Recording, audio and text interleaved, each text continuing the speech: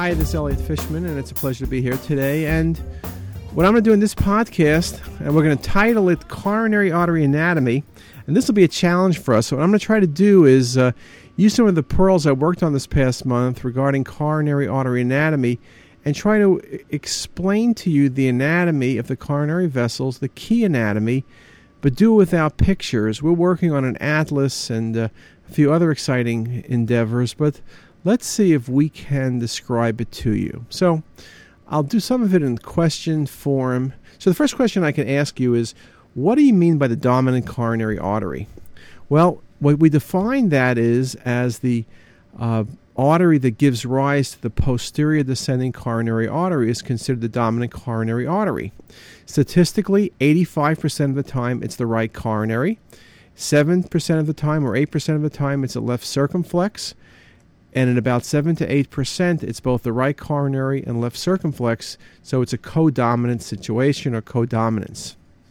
Let's look at the individual coronary arteries, and let's start with the right coronary artery.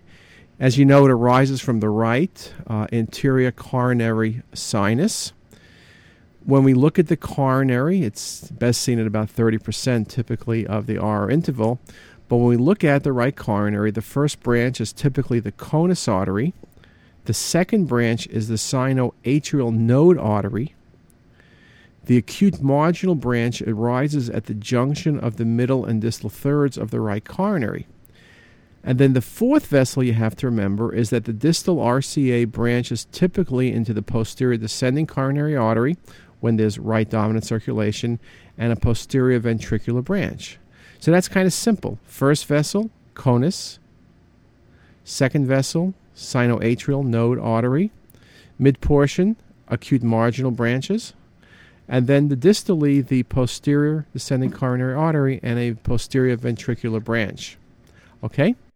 Okay, that's the right coronary. Now let's do the left coronary artery. The left coronary artery, the main coronary, arises from the left posterior coronary sinus. Typically, it bifurcates into the left anterior descending, or LAD, and circumflex coronary arteries, though sometimes it trifurcates with the third vessel, that intermediate vessel, being the ramus intermedius. Okay, that's nice and easy. When you look at the left anterior descending, let's look at that. That's the key vessel we always look at. Typically, 60 to 70% of the RR interval shows it well on a cardiac CT. Branches of the LAD include the diagonal branches and the septal branches. The circumflex coronary, which is often the most difficult to visualize, branches provide the obtuse marginal branches.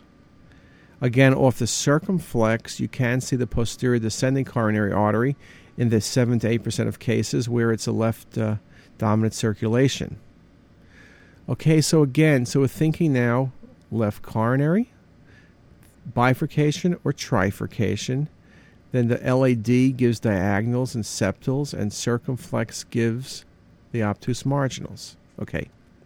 Now, what about anomalies?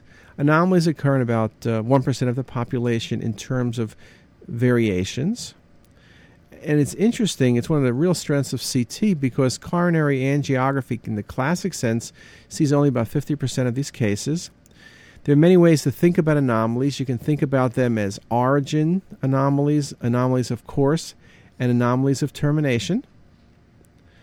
And classically, if we look at some of these things, that the key ones can also be divided into hemodynamically significant and those that are not hemodynamically significant. The classically significant anomalies is the anomalous origin of either the left coronary or right coronary from the pulmonary artery. That's a real bad one. An anomalous course of the right coronary or left coronary that tracks between the pulmonary artery and the aorta. Again, think compressive forces, think athletics, think sudden death. The right coronary arising from the left sinus, left coronary arising from the right sinus, or congenital coronary artery anomalies. Now, there are other variations. There's a high takeoff of the coronary where the left coronary or right arises off the aorta above the typical junctional zone of the coronary sinus, but that typically is not a problem. We can see multiple ostia where the LAD and circumflex or the right coronary and conus arise separately, directly off the aorta. Kind of reminds you of the celiac bifurcating into hepatic and splenic, and sometimes hepatic and splenic arising directly off the aorta. With separate origins for the circumflex and LAD, for example, there is no left main coronary artery. Okay, so that's something to remember. There's also anomalies where there's a single coronary artery, where a single coronary arises from one ostium and then may divide into the normal LCA and RCA, or may have an unusual configuration.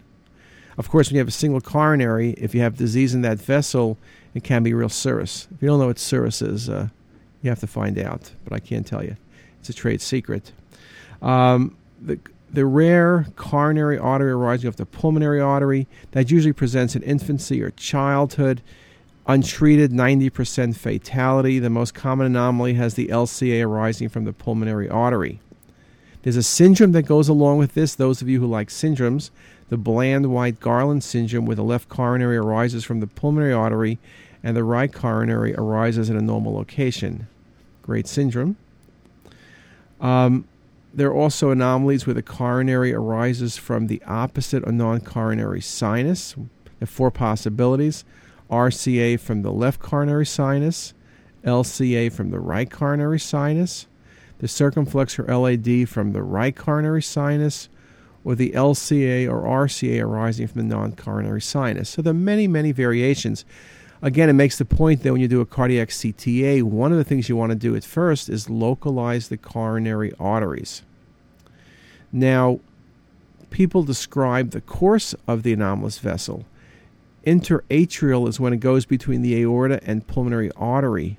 That's the ones you really have to worry about, because in that situation, you will get compression and you can get sudden death. We also talk about beyond the interatrial to retroaortic and prepulmonic and septal. But again, intraatrial is the one you want to think about. Now, in terms of some of the variations with interatrial, one is that right coronary arises from the left sinus, has an interatrial course, and an up to 30% sudden death rate, typically during exercise. And another one would be the LCA off the right sinus. And this one, in about 75% of the cases, is in that interatrial course.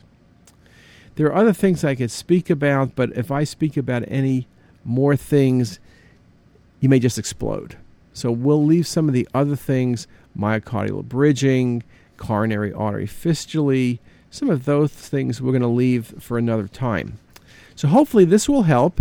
This might be one of those things you need to replay, and I do agree images would be great, so we will get to them.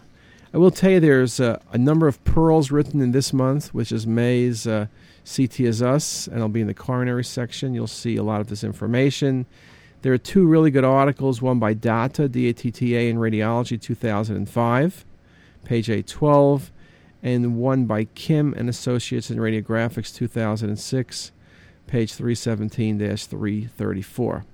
With that, I'll wish you a pleasant day, and let us know how you like your anatomy, and if this indeed does help you. Have a nice day. Thanks a lot for your attention.